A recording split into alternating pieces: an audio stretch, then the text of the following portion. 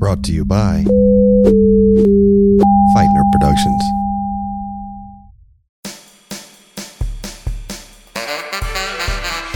From the Unreasonable Doubt Studios, in association with Feitner Productions, this is Laying Down the Law with your host, Billy DeClerc, and co-host, Curtis Rutherford.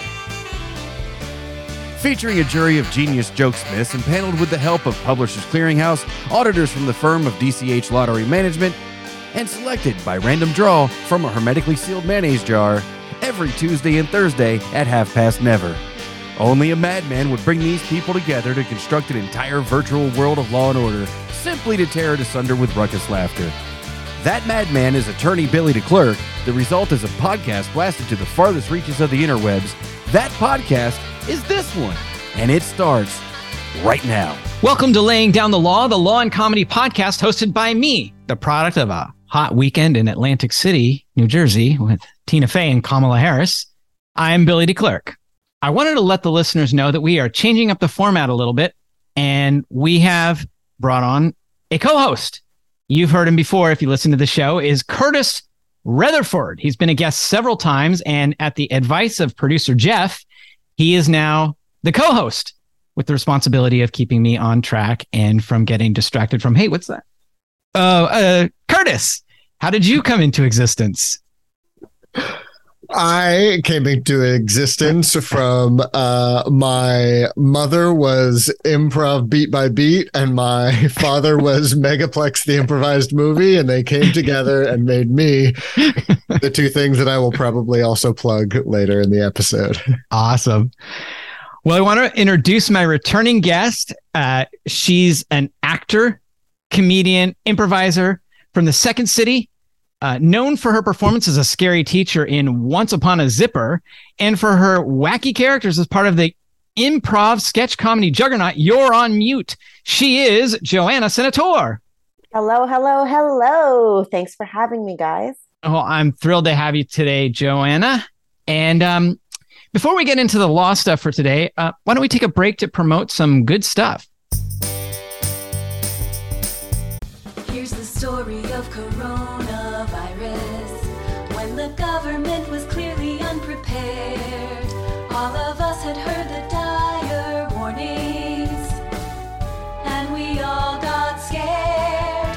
It's the story of a world pandemic, where we all were told to lock down in our homes, with lots of hand washing and social distance. Now we are all alone, till the one day when we learned the world surrendered, and we had to overcome our doom and gloom. We might die alone without some human contact. That's the reason we all meet by Skype and Zoom. But you're on mute, you're on mute. You can scream into the void 'cause you're on mute. You're on Mute, live comedy the second Saturday of every month at the Pack Theater in Hollywood.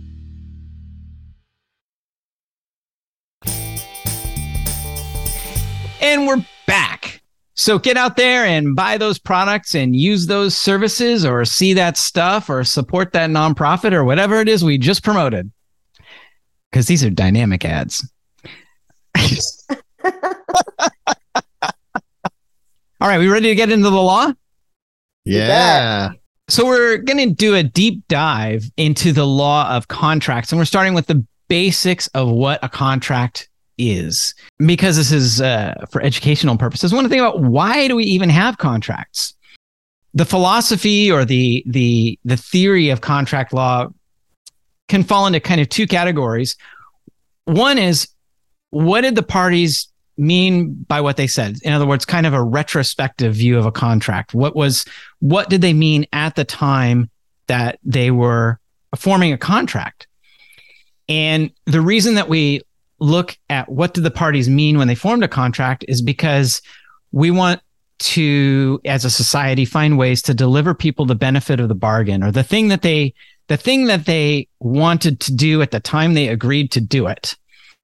The other reason, sort of a broader social reason that we have contracts, is that we want people to be able to order their relations in a way that is predictable, that they can come to some kind of an agreement, quite literally, and then plan for it. And that the idea being that creates a more orderly and a more stable society.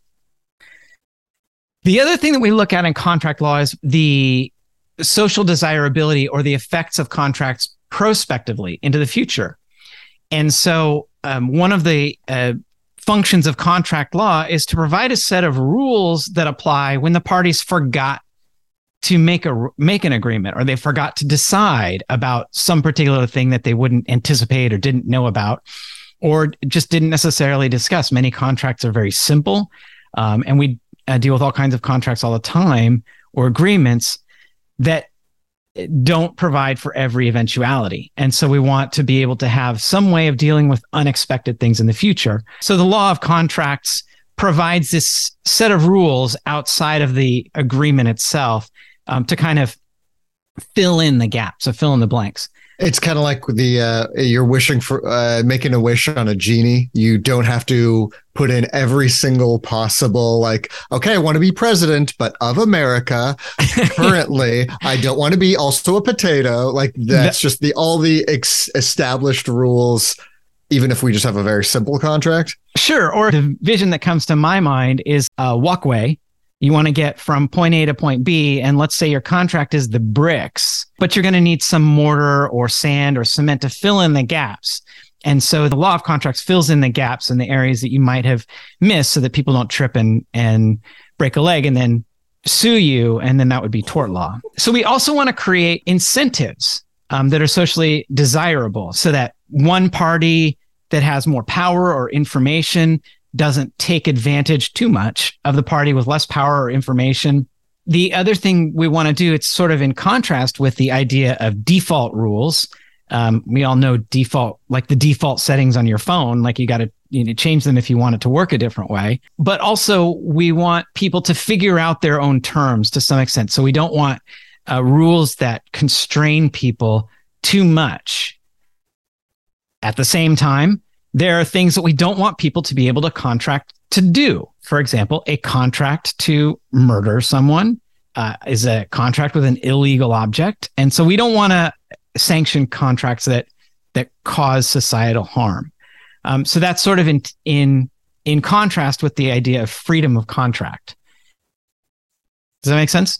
So aside from like whatever, so Billy and I enter into a contract, even just that contract exists in like this world of like D&D rules and other tomes. And like there's background information for all the stuff I forgot to put in. I said, oh, hey, I'm selling you my car for $5. And there's all these rules about what it means to sell a car if you have it permanently, when I should give it to you. I can't give it to you on fire. All those like rules I forgot to mention. Right. Mm-hmm. But then there's also like this entire limitation set of like, oh, and also you can't put in the murder stuff. You can't put in that I now own Billy's soul. You can't put in, I don't know what else limit, but like, I'm guessing I can't take his voice just so he has human legs. Yeah. Like standard, like this is added on rules that you might've forgot, but also don't do these things. Those are like two of the things that you're mentioning. Right, absolutely, exactly. So they can be considered a set of default rules. They're the settings that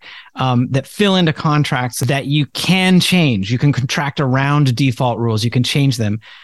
We've talked about the law of partnership previously and how you can just form a partnership on a handshake. And there's a whole set of rules that tell you about how you're going to govern your relations based upon the fact that you formed this partnership.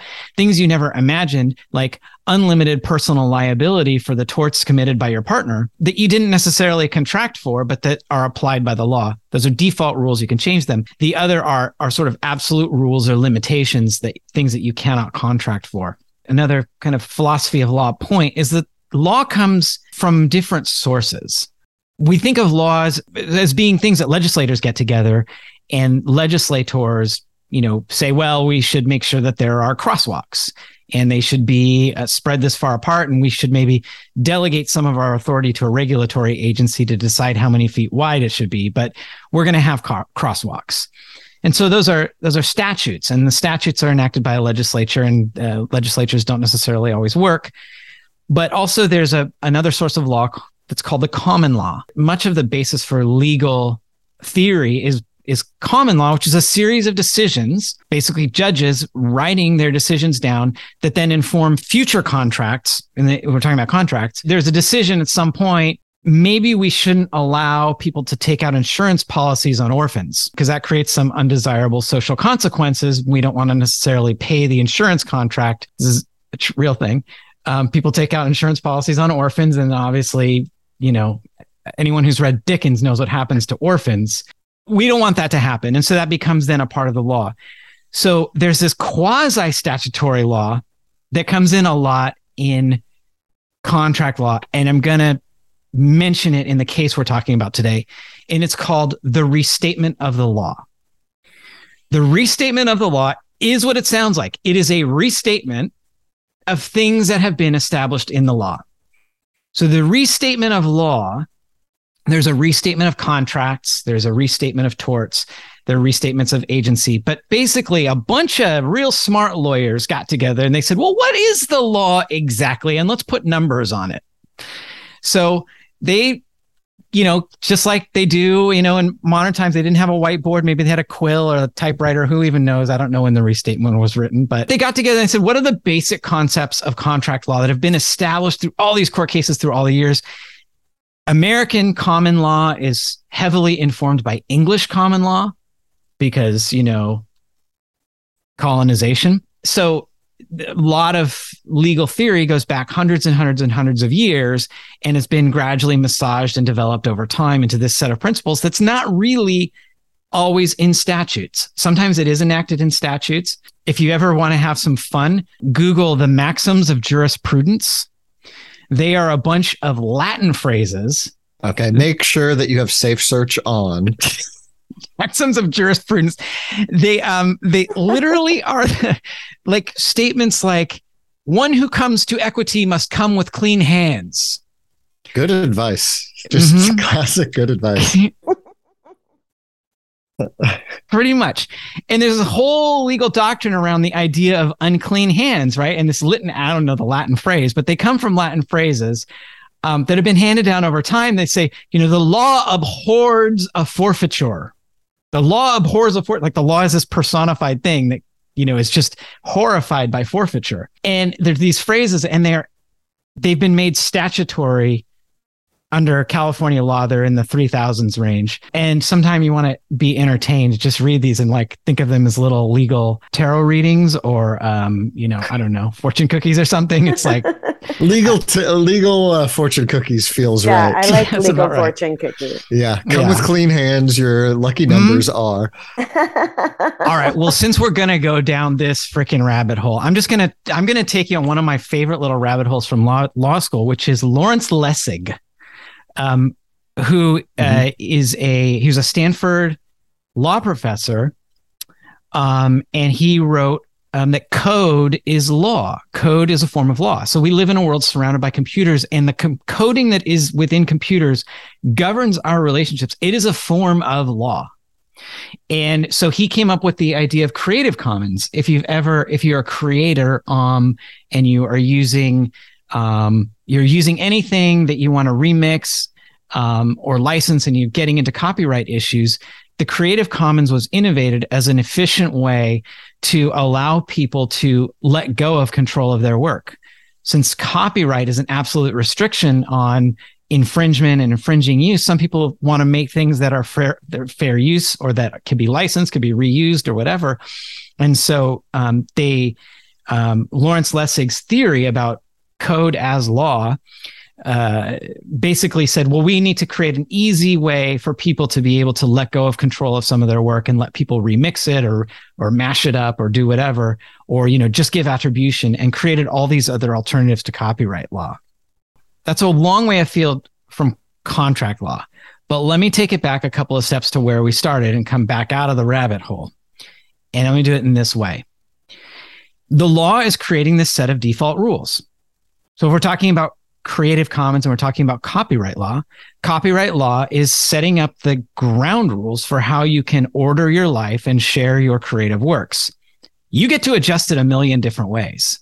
So if you want to use software to do it, or you want to use contracts to do it, you are given all this flexibility if you know what the applicable default rules are, so that you can make the adjustments and slide those put your phone on do not disturb, or whatever it is you want to do, or set it on airplane mode. You can make your choices and customize your legal relations to other people. And that's really where the freedom of contract theory comes from, is that we want people to be able to customize their relationships with the world in such a way that fits them. Right. Because it used to be like, oh, I write a book, I have the copyright of it. People will do you have to mail yourself the book or mail it to the copyright office and other stuff. But like, I then own that book. And then Lessig's thing was, well, we can change the default. And I could say, I'm releasing my book of erotic law maxims out into the Creative Commons, where you can use it, but here are the restrictions, right? You have to attribute me as the erotic maximer. You have to whatever it is, and just kind of like laying that out. So I'm not using that default, like more restrictive in this case method. Correct. Yeah. And actually, copyright law is really interesting in the sense that it has its origins in the U.S. Constitution. And it's a whole regime of laws. It's been because Jefferson was like, hey, you guys can't steal all my writing. I wrote the whole Declaration. Now you're stealing it for this? Come on, let's stop.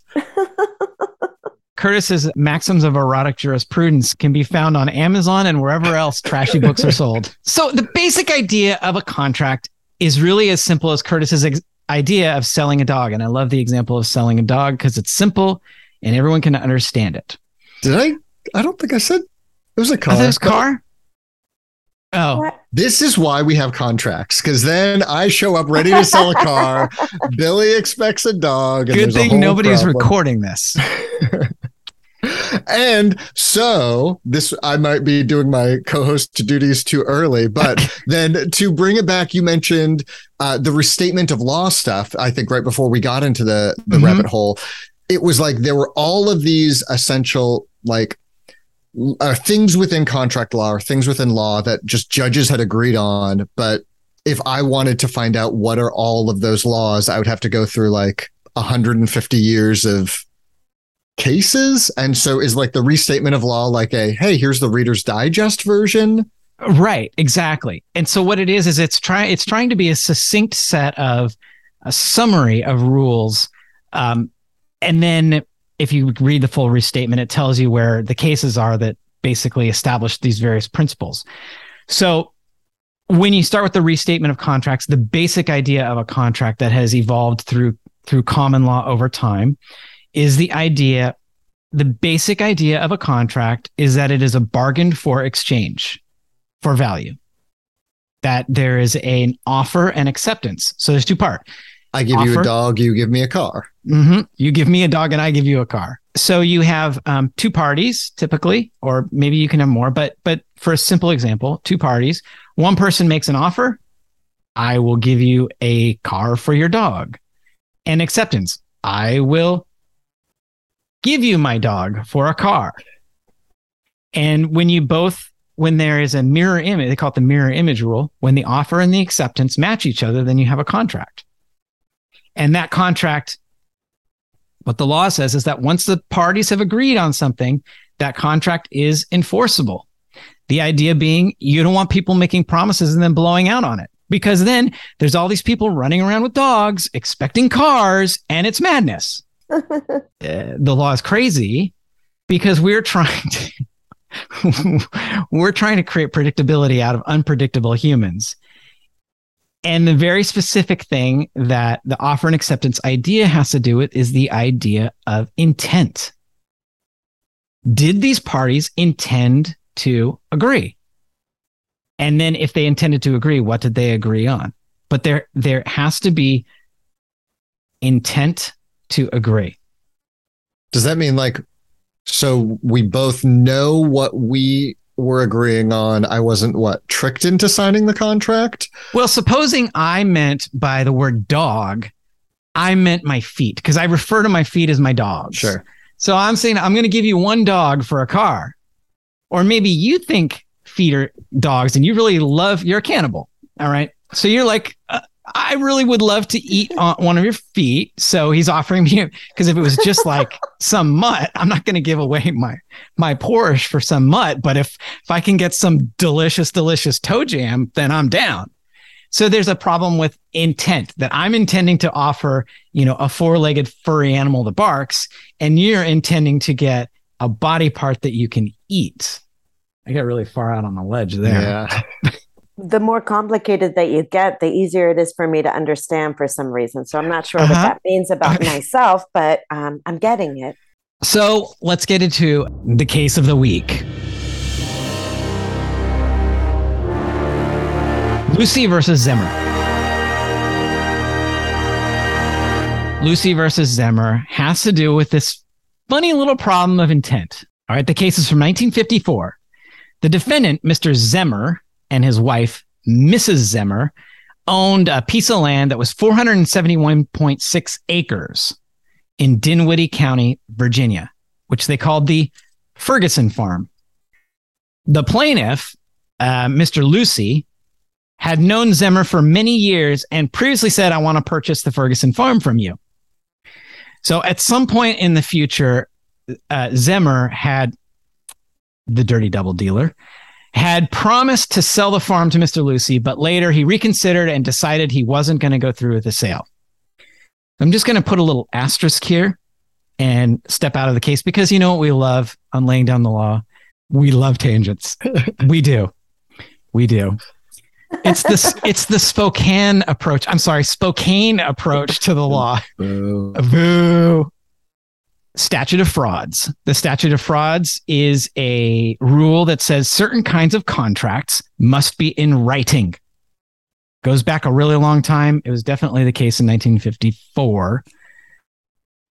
One of the contracts that must be in writing is a contract for the sale of land. So if Zimmer had said to Lucy, hey, I'll sell you my farm, and Lucy was like, deal, they don't have a deal because it's not in writing. Okay.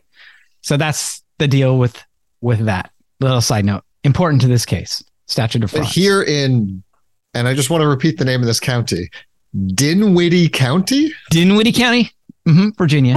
I mean, this is the most, like, if you were trying to come up with a parody of a farm county, Dinwiddie County. Dinwiddie County. Yeah. It's true. Law and comedy. Lucy and Zimmer, Mr. Lucy and Mr. Zimmer, meet up in a restaurant. The restaurant's owned by Zimmer, and Lucy has a big bottle of whiskey. December 20th. The two of them sit down and they start drinking, as one does. And as the drinking continued, they discussed the possible sale of the farm. And Zimmer went to the back and he turned over the receipt and he wrote, we hereby agree to sell to W.O. Lucy the Ferguson Farm entirely for $50,000 so long as title is satisfactory to the buyer. Title, well, side note asterisk, if you don't already know, is the way in which property is held in the public records. So the public records, if you transfer property, it's recorded in the county so that everybody knows who knows what. A little Monopoly card. Mm-hmm. Exactly. It is a Monopoly card, essentially. So Zimmer signs it, drunk ass Zimmer in his restaurant, and his wife signs it as well. Now, at the trial, Zimmer said that his wife didn't want to sign it, but she agreed because he told her that it was a joke. So we just kind of picture the scenario. It's on the farm. It's just a joke. And she says, okay. And she signs it. That's what he testified at trial. And I'm sure she said, this sounds like a hilarious joke. This is a hilarious joke. I will sign it.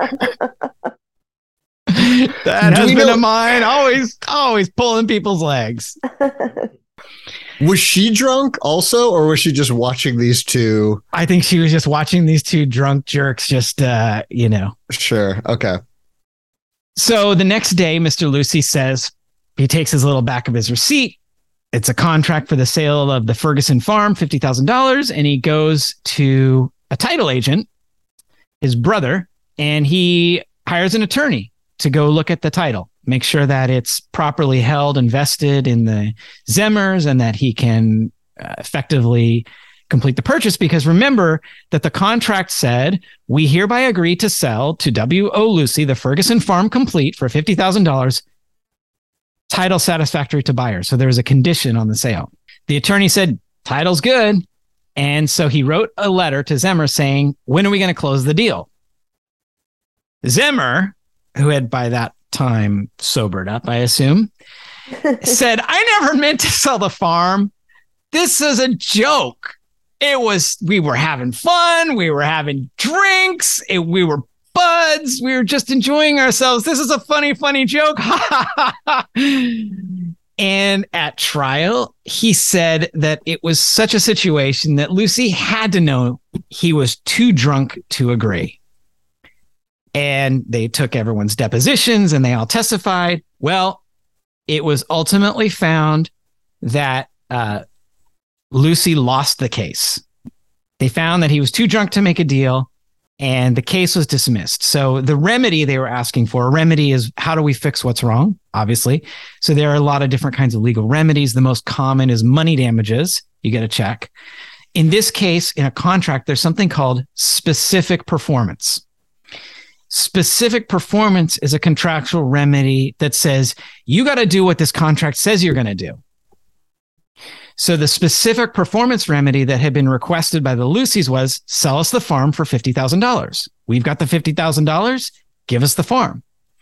So the specific thing that they were asking the court to do is to make that contract effective. So they lost and they appealed and the case got reversed. They said the question was there a contract in a situation where the person who signed it was drunk? He said he was joking. He said his wife was told that he was joking and that's why she signed it. And he never, in his heart of hearts, he never really meant it when he signed it. And the other guy should have known because we were all drunk. And the appellate court said, no, you got a contract, Mr. Lucy. You got a contract. And reversed and said, you got to sell the farm.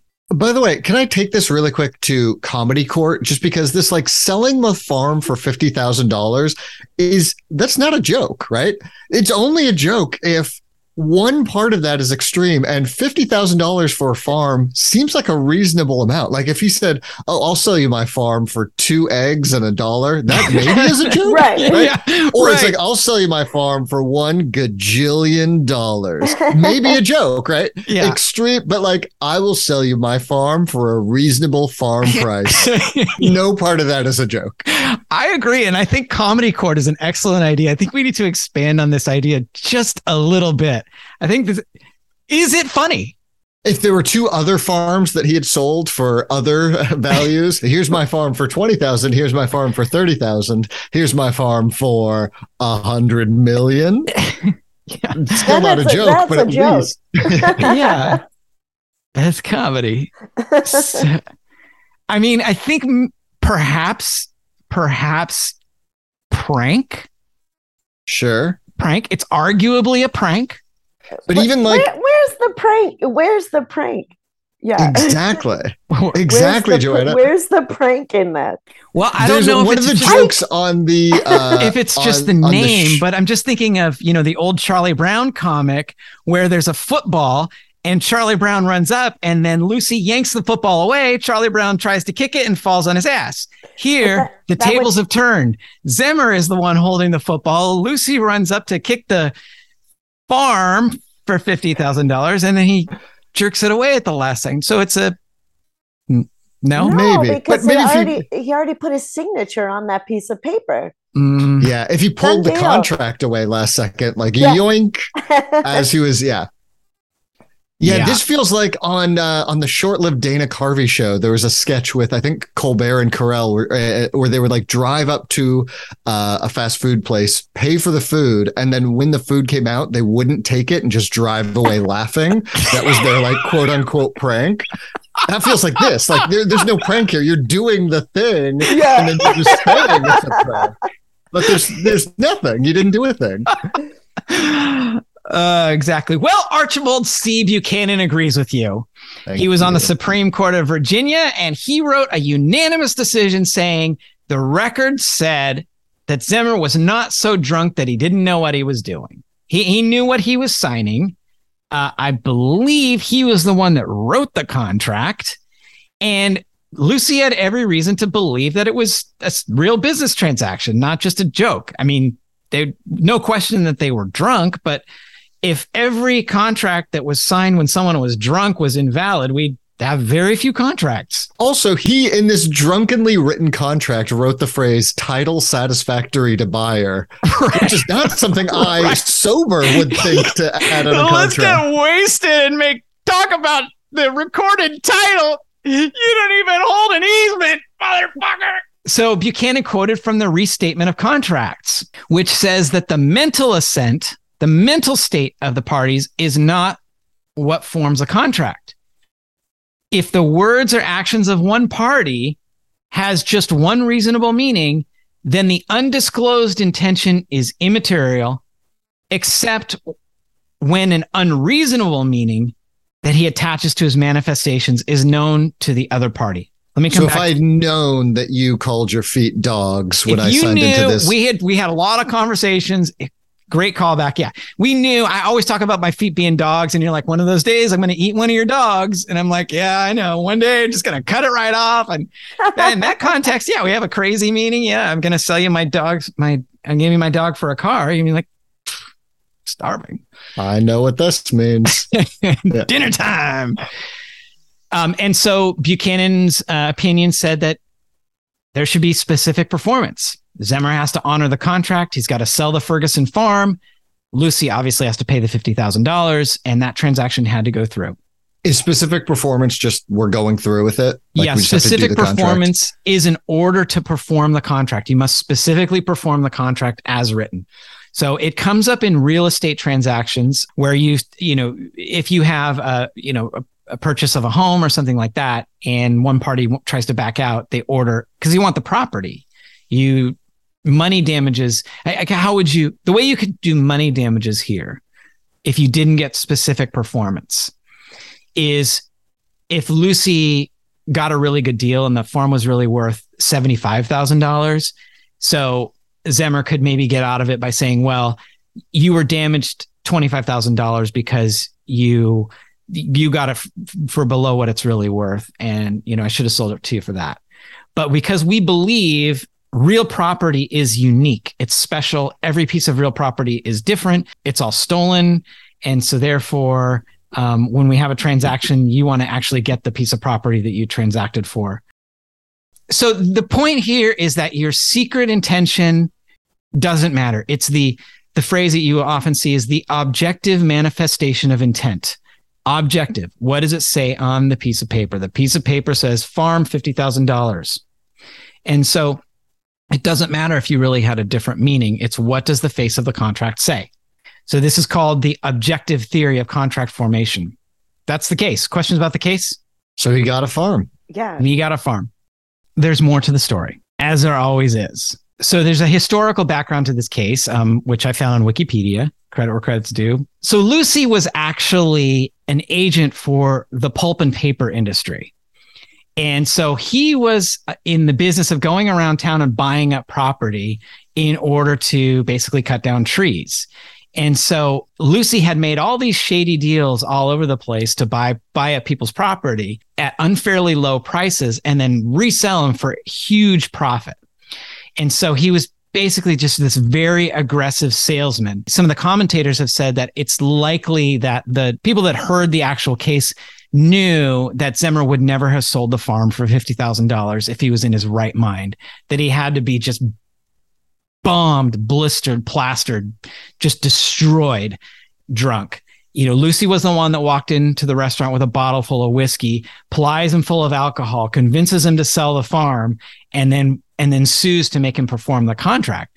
That's like some high pressure sales. There's no cooling off period. this explains a little bit of like Lucy's brother was like a title agent. Like he was like ready to go. He was like, oh yeah, I've got the contract. I know exactly the 4 places I need to go. And my brother happens to be one of them. Right. And apparently my employer is the other. Right. So the question is, even though Lucy ultimately won at the higher court level, is this the right result? Do we think that you should be able to form a contract when you're bombed out of your mind? So that is it for the law stuff. Any more questions, comments, concerns about law stuff? So basically, even though he was inebriated, like there's like legally it was fine.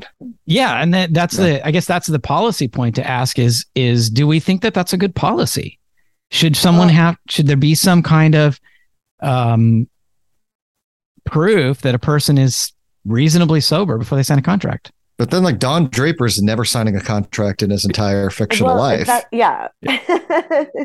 Lucy is so shady.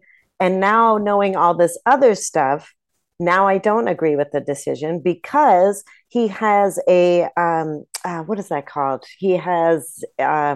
ulterior motive? Well, yes, that, but this is a reoccurring thing that he's done to how many people? Who's to say that he brought the whiskey.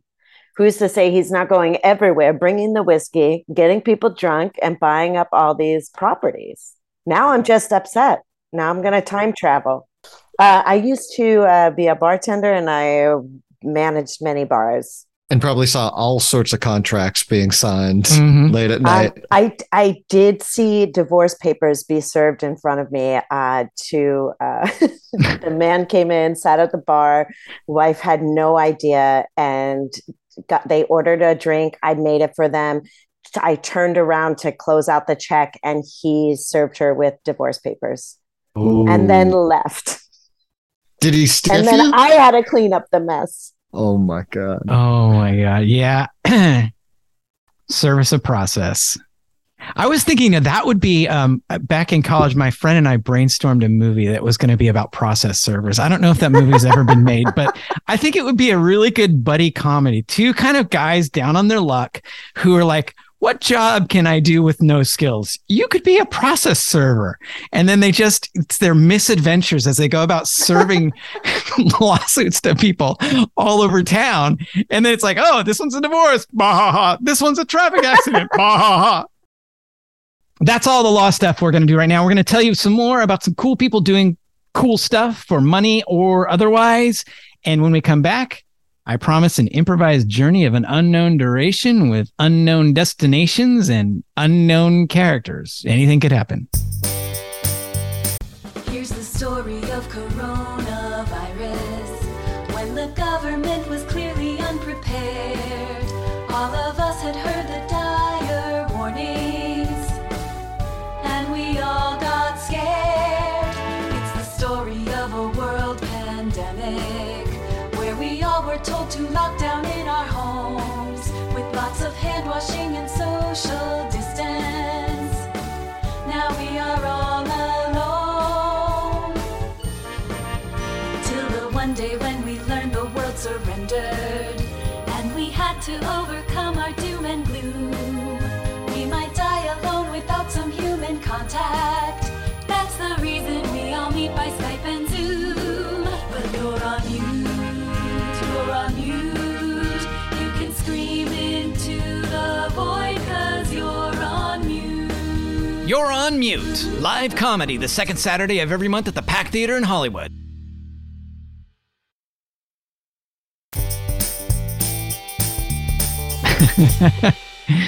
And we're back. That was a dynamic ad. That was amazing.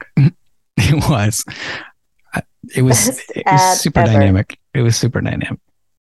Honey, come over here. Come over here. I've got this great joke.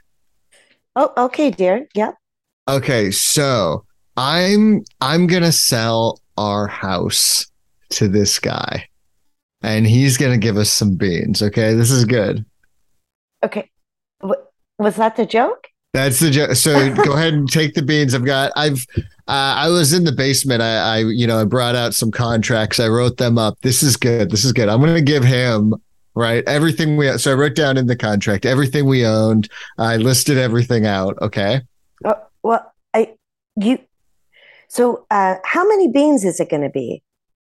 Oh, well, that's good. It's one house worth of beans. We should probably define that more specifically in the contract. What's a house worth of beans? 7? 12? 12 beans. 12. Okay. So I'm gonna give him the house, everything we own. And it says any children that are inside that can't be removed in a timely fashion. Okay, and the cats? The cats are included in the technically deal? are part of the house, yeah. And then so I'm going to sign this, but for sure it's a joke, right? I mean, obviously it's a joke for 12 beans. Oh, honey, if you saw me write this, I wrote it so sarcastically. Every word I went, yeah, I'm selling my house for 12. Oh, my cats whom I love, my children whom I love a little bit more. Absolutely. Put it in. I wrote this so sarcastically, honey. Of course it's a joke. Okay. Yeah, no problem at all. I'm going to sign this. Great. There's this just smell that I'm smelling right now, and I'm just a little confused. I feel like maybe you've had some gin. Oh, I've had quite a bit of gin. Yes. Okay. Yes. Well, I mean, the seller, he's out back. He's measuring the property right now because, he goes all the way for a joke.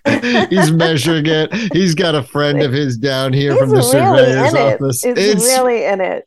This guy is a cut up and a half. Okay. And he had some of the gin too? He didn't have any gin. He was nice. He gave me all the gin. He said, drink it up, Ginny boy, and just kept like pouring it down my throat, which was nice of him. Again, real funny, real nice guy. So this joke, it's the least I could do for him. I love it so much. I do. I really do. I just one more question. I see that you're writing it on this beautiful contract paper. That doesn't come off to me so much as a joke.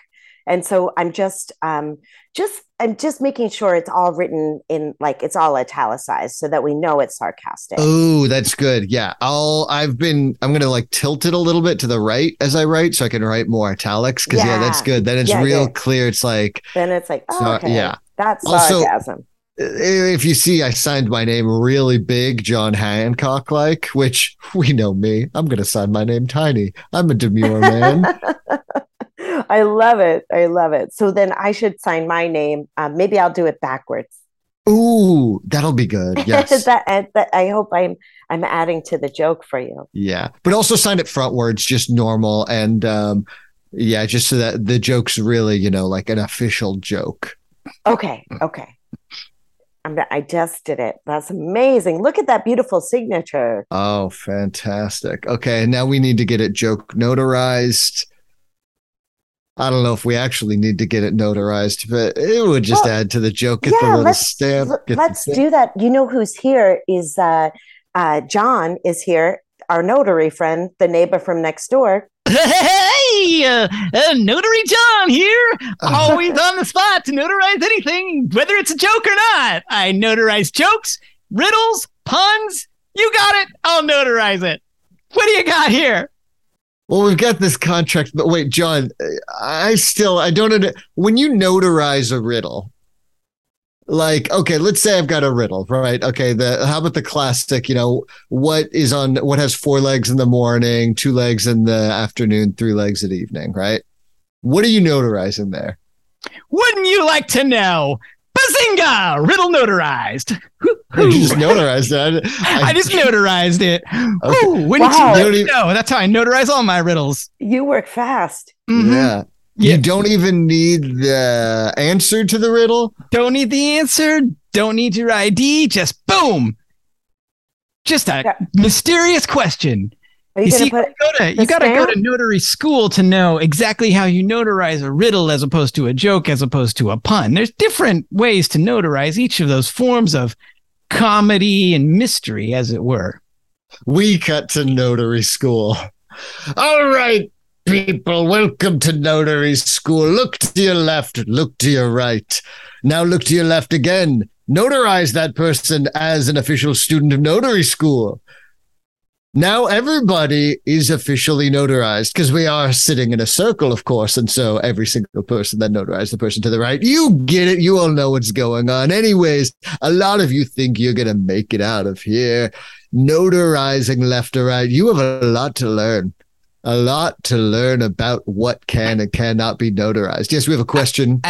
I'm just a little bit confused. Yes, go ahead. Okay. So you said we're sitting in a circle and I look left and right, and that is how I notarize? Was there another step? There was another step. You notarize the person to your left. I notarize the person to my left. So The first part was just to stretch your neck a little bit. I see, Get ready, be loose. Yes, I have a question at about 3 o'clock. Okay, hi. So I'm sorry. I'm sitting next to the gentleman that just asked the question, and I don't believe I'm notarized then because he didn't know how to do it. So I think that I notarized my person, but then I'm unnotarized, and I'm feeling like maybe I don't fit in here. Take a breath. I would be more than happy to notarize you. Well, there you I'd go. be more than happy to. I'm just gonna. Now, here's the thing. What's your name? Denise. Okay, Denise. It's been done. And now you're Whoa, I notarized. felt that. That's amazing. I'm notarized. I'm part of the group. That's how simple it is, right? Everybody here gets their notoriety. They get exactly why they're important. And now, of course, the big questions. What can you and can't you notarize? No, I read the textbook in preparation for class, so I understand that you could notarize sports bets. Absolutely. And, Somebody. Yeah. And tablecloths. Yes. Which is important, especially for magic tricks. Magicians always, they want to say, hey, I'm going to pull this tablecloth under, but is it a real tablecloth? It's the magic equivalent of looking under the sleeves. That's right. I went to a magic show the other day, and the magician was like, "Is there a notary in the crowd?" And I was like, "Oh, I wish I could say I was, but I haven't gone to notary school yet." Here's a little tip. Most magicians keep their own notaries, and they just have them as plants. Anyways, we had a question over there. Yes. It's me again, Denise. I had a question. Just a little bit of confusing because I was trying to notarize my sister's bar, and that I was reading that the actual pour spouts are not notarizable, and then the bottle is. And I'm just wondering, when those two objects touch each other, then are they not all notarized together, or does that? Okay, you're asking about the transitive properties of notarization. This is a third-year question. Okay, I appreciate the question. Okay. But I can't answer that. To that, you have to go several steps up. Oh. To the grand professor. Oh. I've only heard stories about the professor. You'll hear him. He teaches from behind a curtain. There's a giant flaming head that teaches the classes. But who dares mention the grand professor? It was me, Denise. Grand Professor Denise, speak your speech, oh willing young notary. Thank you for giving me the opportunity to speak. No thanks are needed. Please proceed with your question. I am busy. Yes, I'm so sorry. So in the case of notarizing liquor bottles, which yes, for sure we can. Cut to the chase, Denise. Okay, yes, sir. So the pour spout, it's not notarizable, and then I'm putting it in the bottle. So then, therefore, is that whole piece, the two objects, are they both notarized? What swims in water, never drinking, covered in scales, never clinking? Fish? Oh, you have beaten me! Ah! Oh my gosh! Oh no! Oh no! Oh, my riddle, I'm melting. Oh my goodness! So the problem with the grand professor of notarization is he did pick one of the easier riddles as his defeat riddle. Now, you will know every notary public will have a defeat riddle. It's part of the Rumpelstiltskin code, of course. So this is a great lesson of why you should pick a harder riddle. Don't pick one of your easier riddles, because otherwise you're going to end up in a pool of goo like the professor. We cut Will to- there be a... Oh, No, you go. no, you go. We cut to the outside of a house. 41, 42, 43, 44. Now for the east to west measurements. 1, 2, 3. Oh, hello. I see you sobered. Yeah, I just I sobered up and I seem to remember that come to think of it, all the other houses on the block you've bought in a series of jokes, and I'm just wondering now if I should be a little bit worried. Oh, this is a very funny joke. 4, 5. I think I'll paint it green. Yes, Yeah, okay, yeah, green. that would be. Wait, I can't wait. Sorry, I am just pretty worried. I did sign it to you. It's now notarized. I gave it. It was clearly a joke. You can see it's slanted. It's in italics. It's sarcastic, right? So Oh, it's not a joke. Oh, I'm sorry. Hello. Hello, dear. hello, brother. Oh, hello, brother. I'm so glad you're here. This young man doesn't seem to know that he needs to turn over his children and cats in addition to Oh, his how home. ridiculous! I have had the title in my hand. Ready Oh, to you go. did check the title. Yes, that is my job. Oh, yes, and let's measure his living room for our in-home hot tub, don't you think? Oh, what a magnificent idea! We'll put it right in the middle of the living room where his children used to play and build with blocks.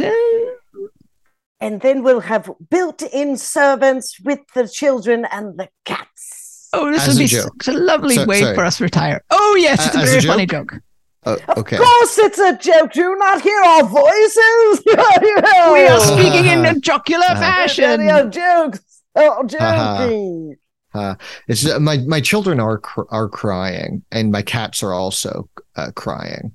So I just want to make sure they don't seem to understand the joke. And I think I don't understand the joke now that I'm more sober. Yes, It's just the joke that you wouldn't own my house. Well, I think it's time we take you to Comedy Court. Oh, Yes. Comedy Court.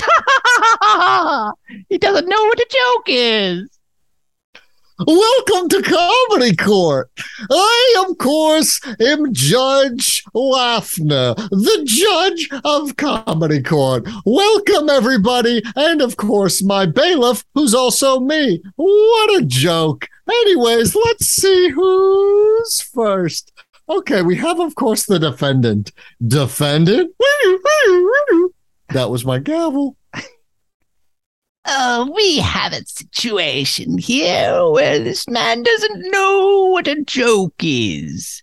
He sold us his house while intoxicated, and he thinks that it is a joke that doesn't require him to give us his house as well.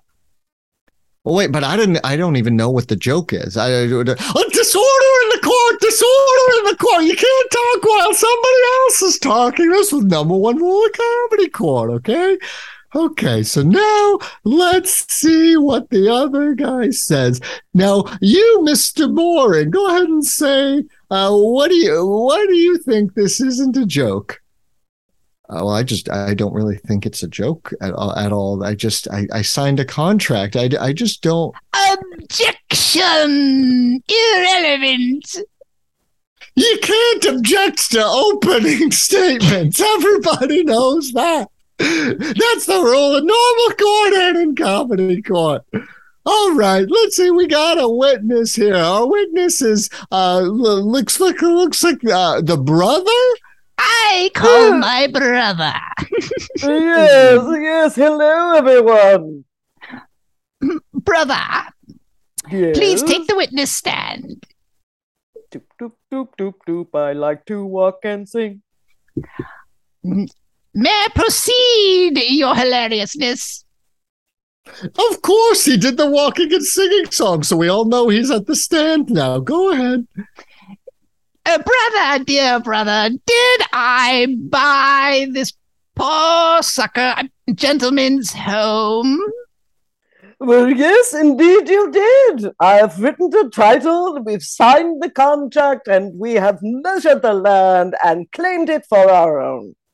I have nothing further for this witness, your hilariousness. The prosecution rests.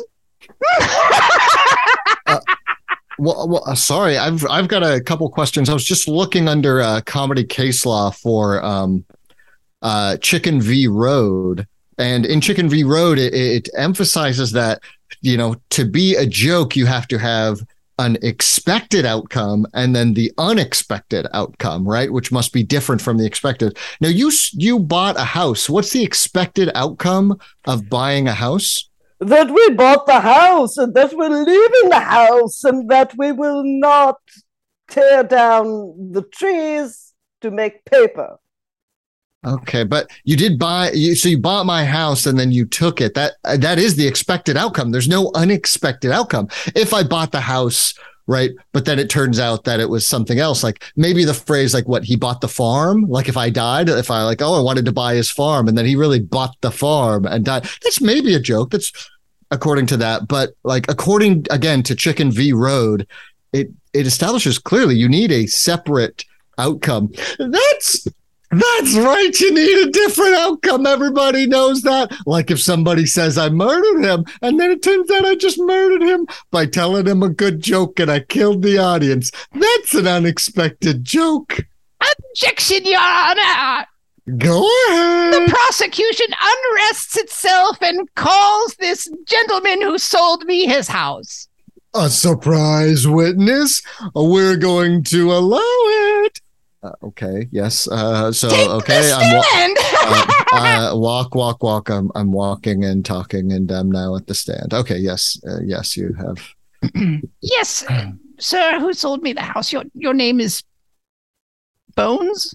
My name is Bones. They made Mr. a show Funny about Bones. Funny Bones. Yes, it is unrelated to this, I think, but yes, my mother's name was Funny and my father's name was Bunny, and so I took. Objection! Move to strike. Irrelevant. It's stricken from the record. Strike the record.